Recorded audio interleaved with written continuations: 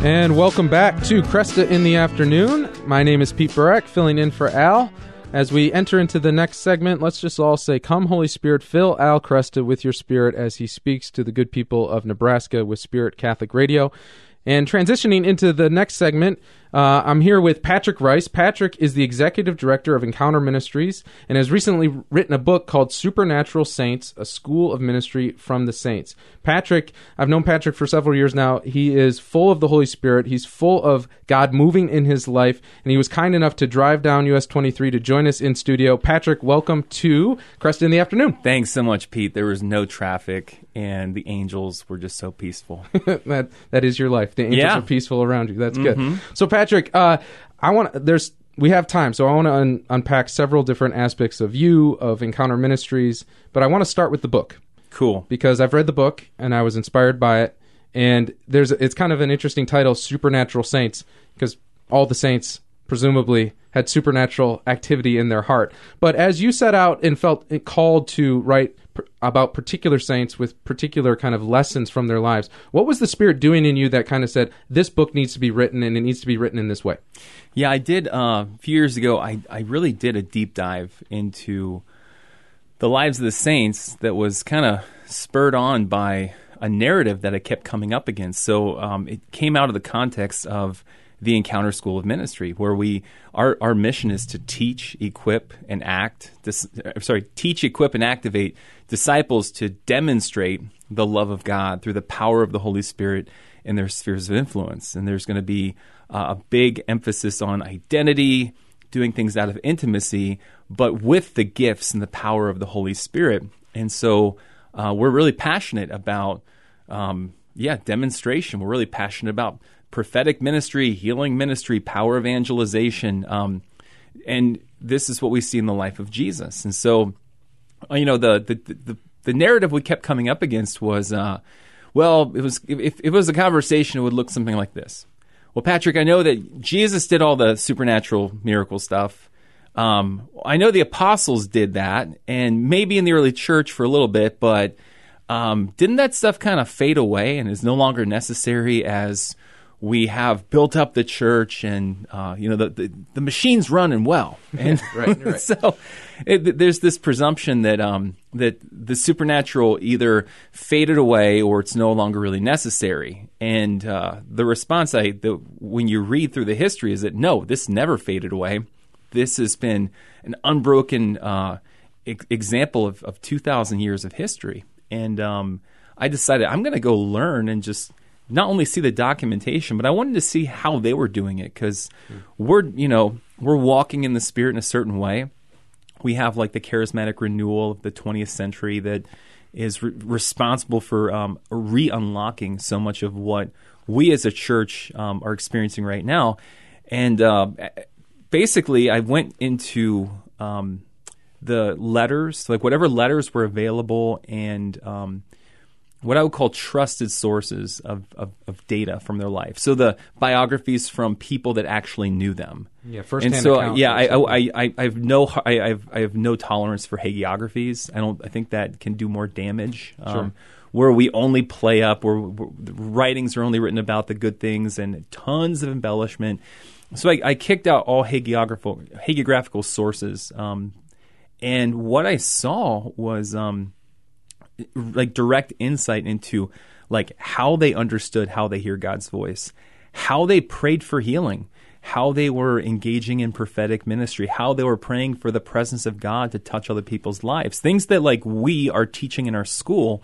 And I realized, oh my gosh, this is incredible. And I've read tons of like Lives of the Saints, and it's almost like this stuff got omitted somewhere. I started to think, like, is this a conspiracy theory? Like, how come I never knew?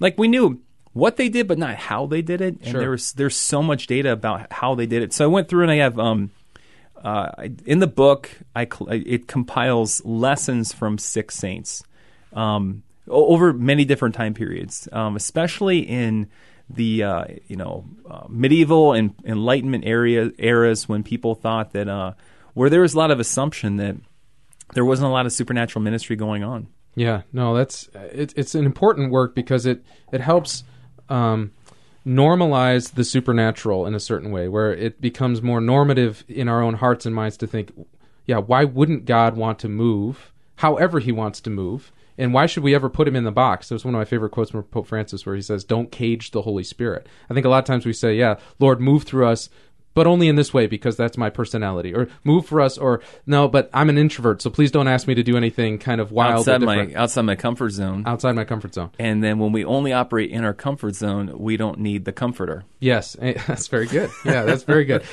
As you research these saints, and like you said, you kind of threw out the embellishments, or you really tried to dive into who were these men and women, what was God doing in them, and what can we learn from that? What would you say was the most surprising thing?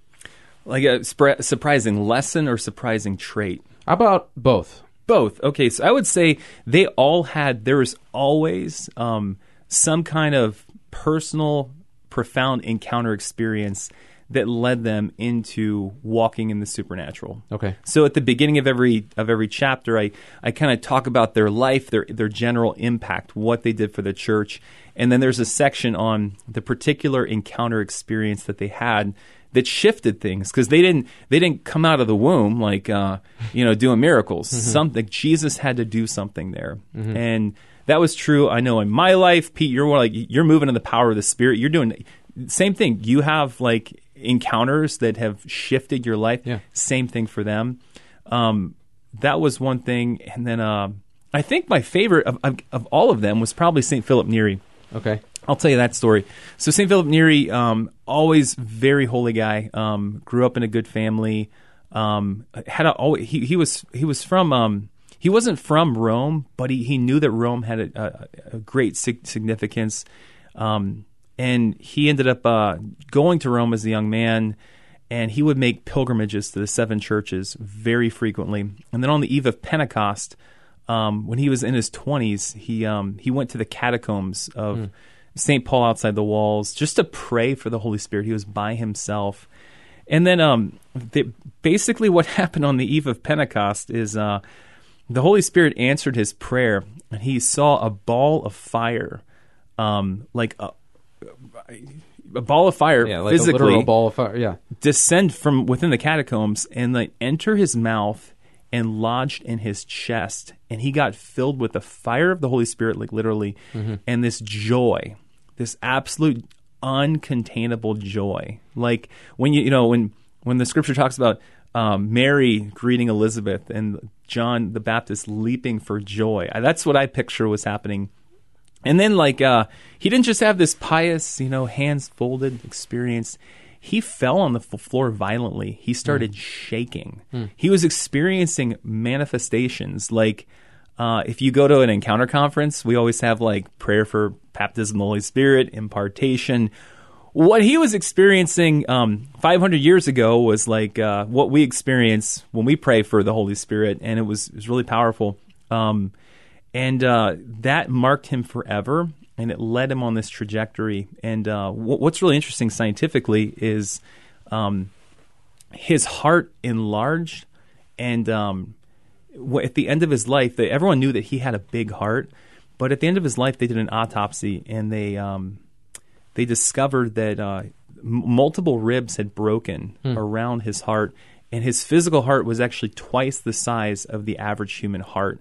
And it happened at that Pentecost experience. That's amazing. Yeah. Yeah. So what would you say to somebody who's listening and saying like, wow, awesome, St. Philip Neri, what a guy. Yeah. Look at what God did in him. That is both inspiring and seemingly so far beyond anything I could dream of, hope for, expect for God to do in me. Like there's the 6 that you highlight, which rightfully deserve recognition and analysis.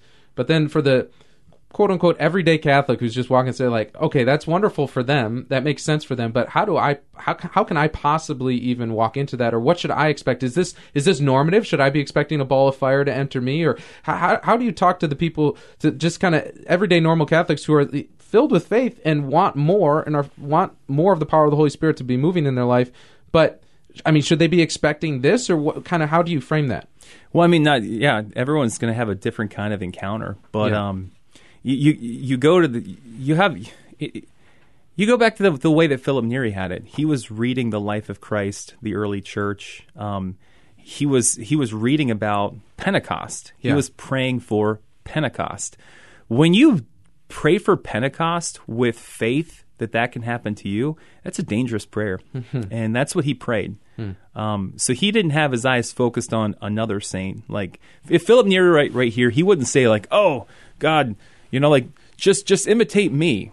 He would say, no, imitate follow the life of Jesus and what the life of Jesus came in. And Pope Benedict XVI, he said the ultimate mission of Jesus was to baptize us in the Holy Spirit. And so he experienced what I believe, he didn't say this, but I think it's pretty clear. He got baptized in the Holy Spirit at that moment. Yeah. And it is a beautiful experience that unlocks the grace of mission, evangelization, spiritual gifts, a greater share of the life of the Holy Spirit. This is what confirmation, the aim of confirmation is to perpetuate the grace of Pentecost. So this is available to everyone.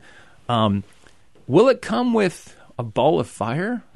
I don't know. Yeah, I mean, I guess maybe ask and you shall receive, right? Yeah, but I think that's. I'm glad you connected it to the sacramental life of the church, because it's very clear that Jesus established these sacraments so that the fullness of his life could be lived out and perpetuated across the whole life of the church. And I mean, in the book and in different, as I was thinking about and praying for this segment, reflecting on John 14:12, right, when Jesus promised that his believers, his followers, would do the works that he did and greater works than these. So this is not our idea. No, this is Jesus's idea, and he created a normative way for this to happen through the sacraments.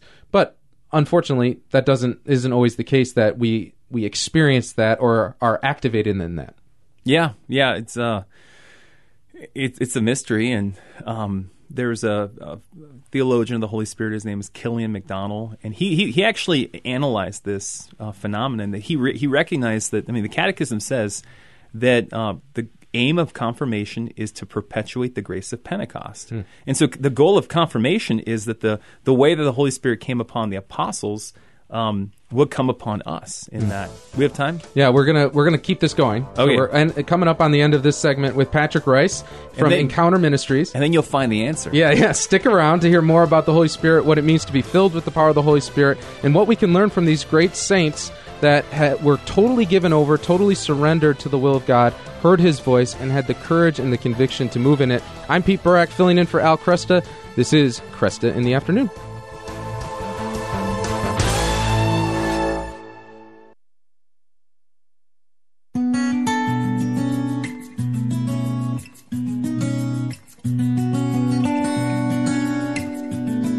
And welcome back to Cresta in the Afternoon. My name is Pete Burak, filling in for Al.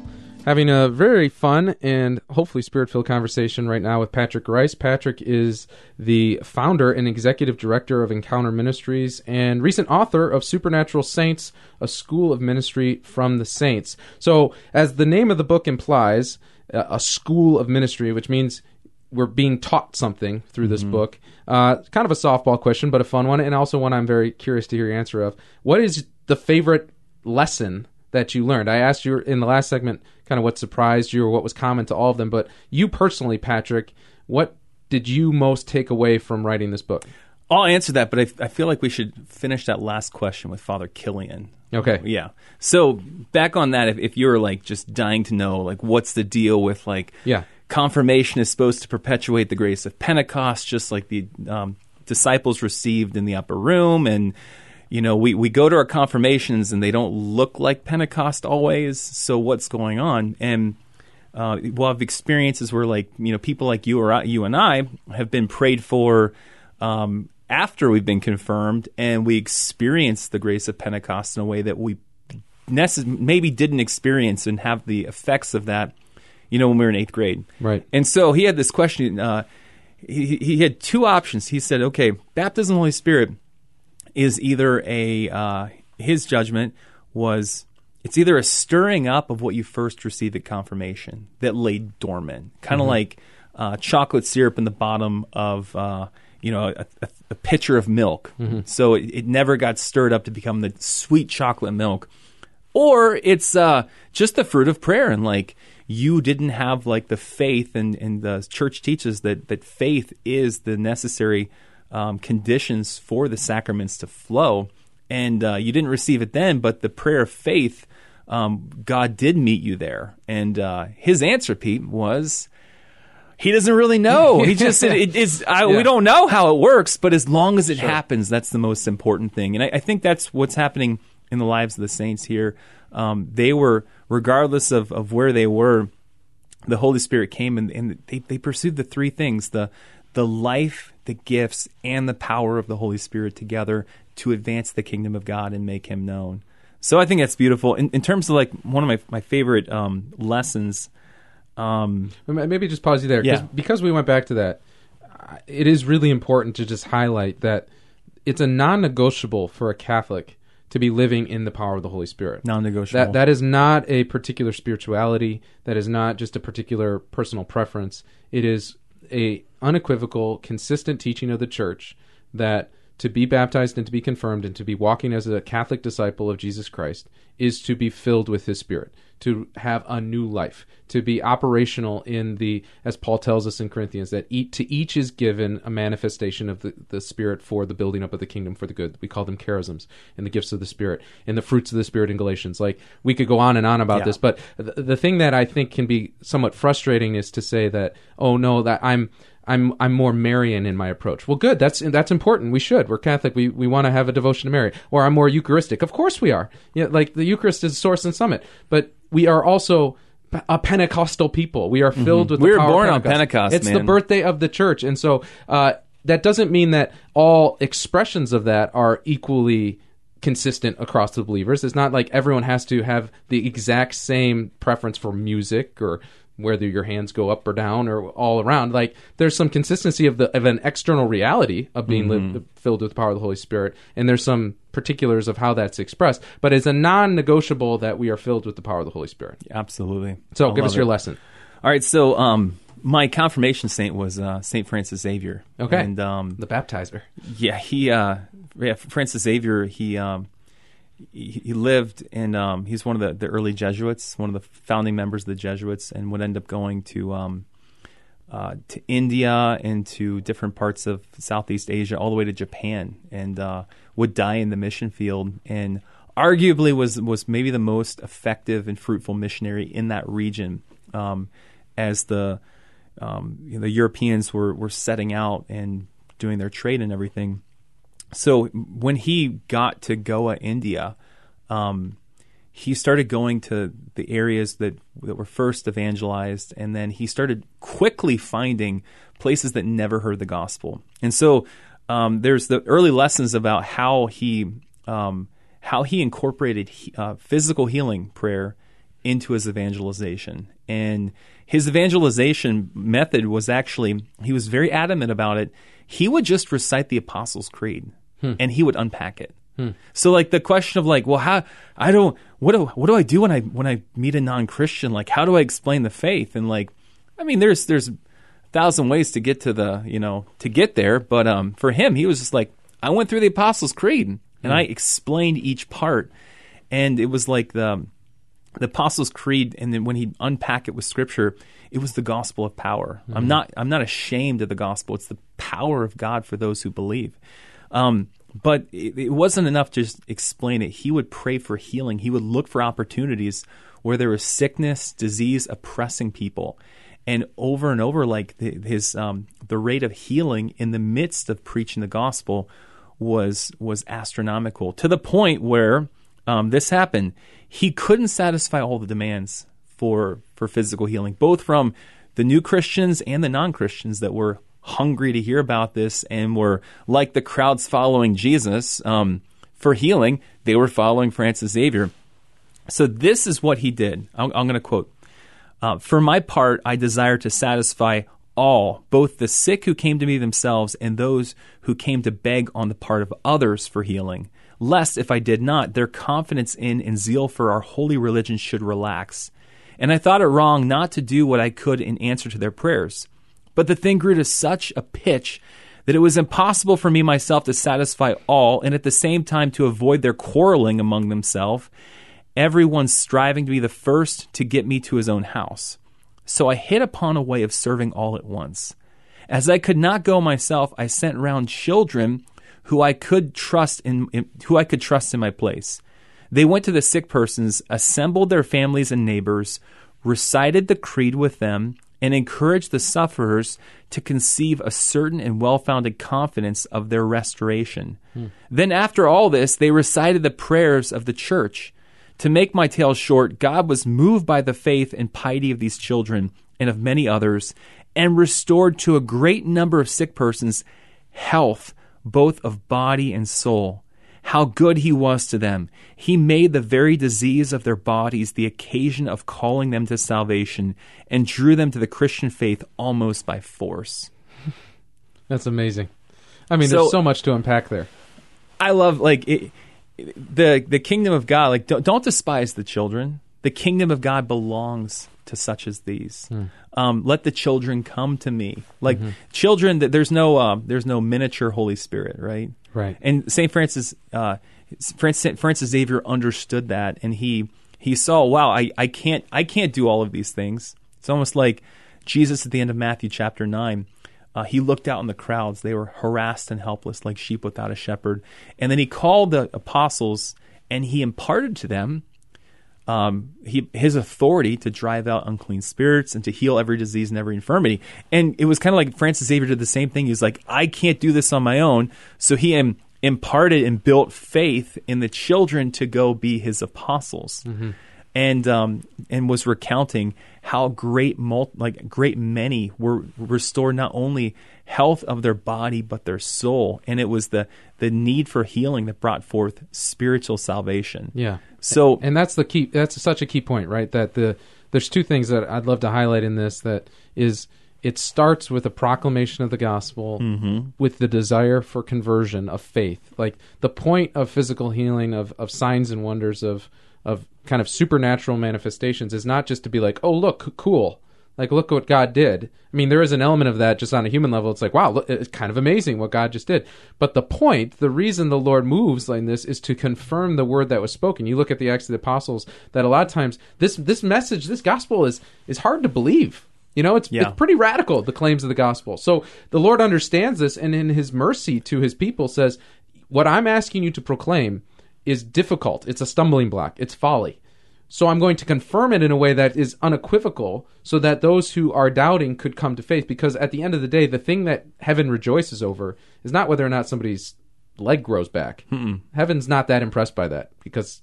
I think they're a little bit more impressed. Yeah, maybe they are. But the point is, what Jesus tells us heaven celebrates over is a sinner coming back to faith. And the Father's kind of like, whatever I need to do to get you to believe, I'm going to do. And it's on us to also believe that and walk in the Spirit and see what he wants to do. No, that's the real party. Yeah. That's a real party. That's the real party, man. And that's amazing. And so what you see in Francis Xavier is saying, I want you to believe, I want you to be baptized, I want you to be brought into the family of God, I want your souls to be healed. Yeah. And I want to also physically heal you in order to confirm that this is true. And it's for everybody. It's for everybody. Yeah. And so, because of this story, this inspired us. We have an annual encounter conference. There are about 5,000 people that are involved. And we do a kids track, in a middle school track and a high school track. But for the kids track, we one of our leaders teaches the kids how to pray for healing, just charging them with faith. And some of the most incredible healings have happened through the kids praying for the adults in our healing service. And it's become kind of normal in my family that whenever there's a need, all of my kids have faith to pray for healing, and all of them have seen measures of healing flow through their prayers. And so this is my heart. This is normal. This is the normal Catholic faith. It is normal. And what's so beautiful about the Catholic faith, right, is we are able to hold things in tension where we can say everything you just said and then also recognize that in God's wisdom and plan, sometimes healing doesn't happen. And so there could be people who are listening, and we only have a couple minutes left, but just a quick word on how would you understand and how would you keep in tension that the reality of this is normal, the Lord wants to move in supernatural ways to heal physically and spiritually, and yet people still die, and so, some people aren't healed. Yeah, absolutely. The best example actually comes from St. Philip Neri, because he addressed this, and this is in the book. So I'll share with you the way that Philip Neri addressed it. It's the section. It's called Tensions in Healing Ministry. So in this Philip Neri, he converted Rome like one person at a time. He was called the Apostle of Rome, and he did tons of like individual healing house calls. And there was a story where this woman brought Philip Neri to her house to pray for her husband, and Philip, he had seen like miracle after miracle after miracle.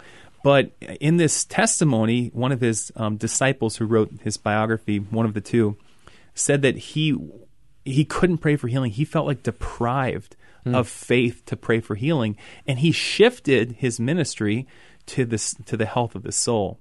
He asked him, "Is there anyone you need to forgive? Is there anything you need forgiveness for?" He heard his confession. He led him to forgive people, and the men ended up dying. And that's the thing. Like, yes, if someone asks us to pray for healing, definitely pray. But like, before you want to ensure the health of their body, we should be called to ensure the health of their soul. Amen. Amen. Yeah. So if somebody wants more information about Encounter or the book, what should they do? So you can check out encounterministries.us. That's the general ministry. Our major apostolate is our Encounter School of Ministry, and that's encounterschool.org. And if you want to check out Supernatural Saints, it's on Amazon.com. You just go Supernatural Saint, search Amazon.com.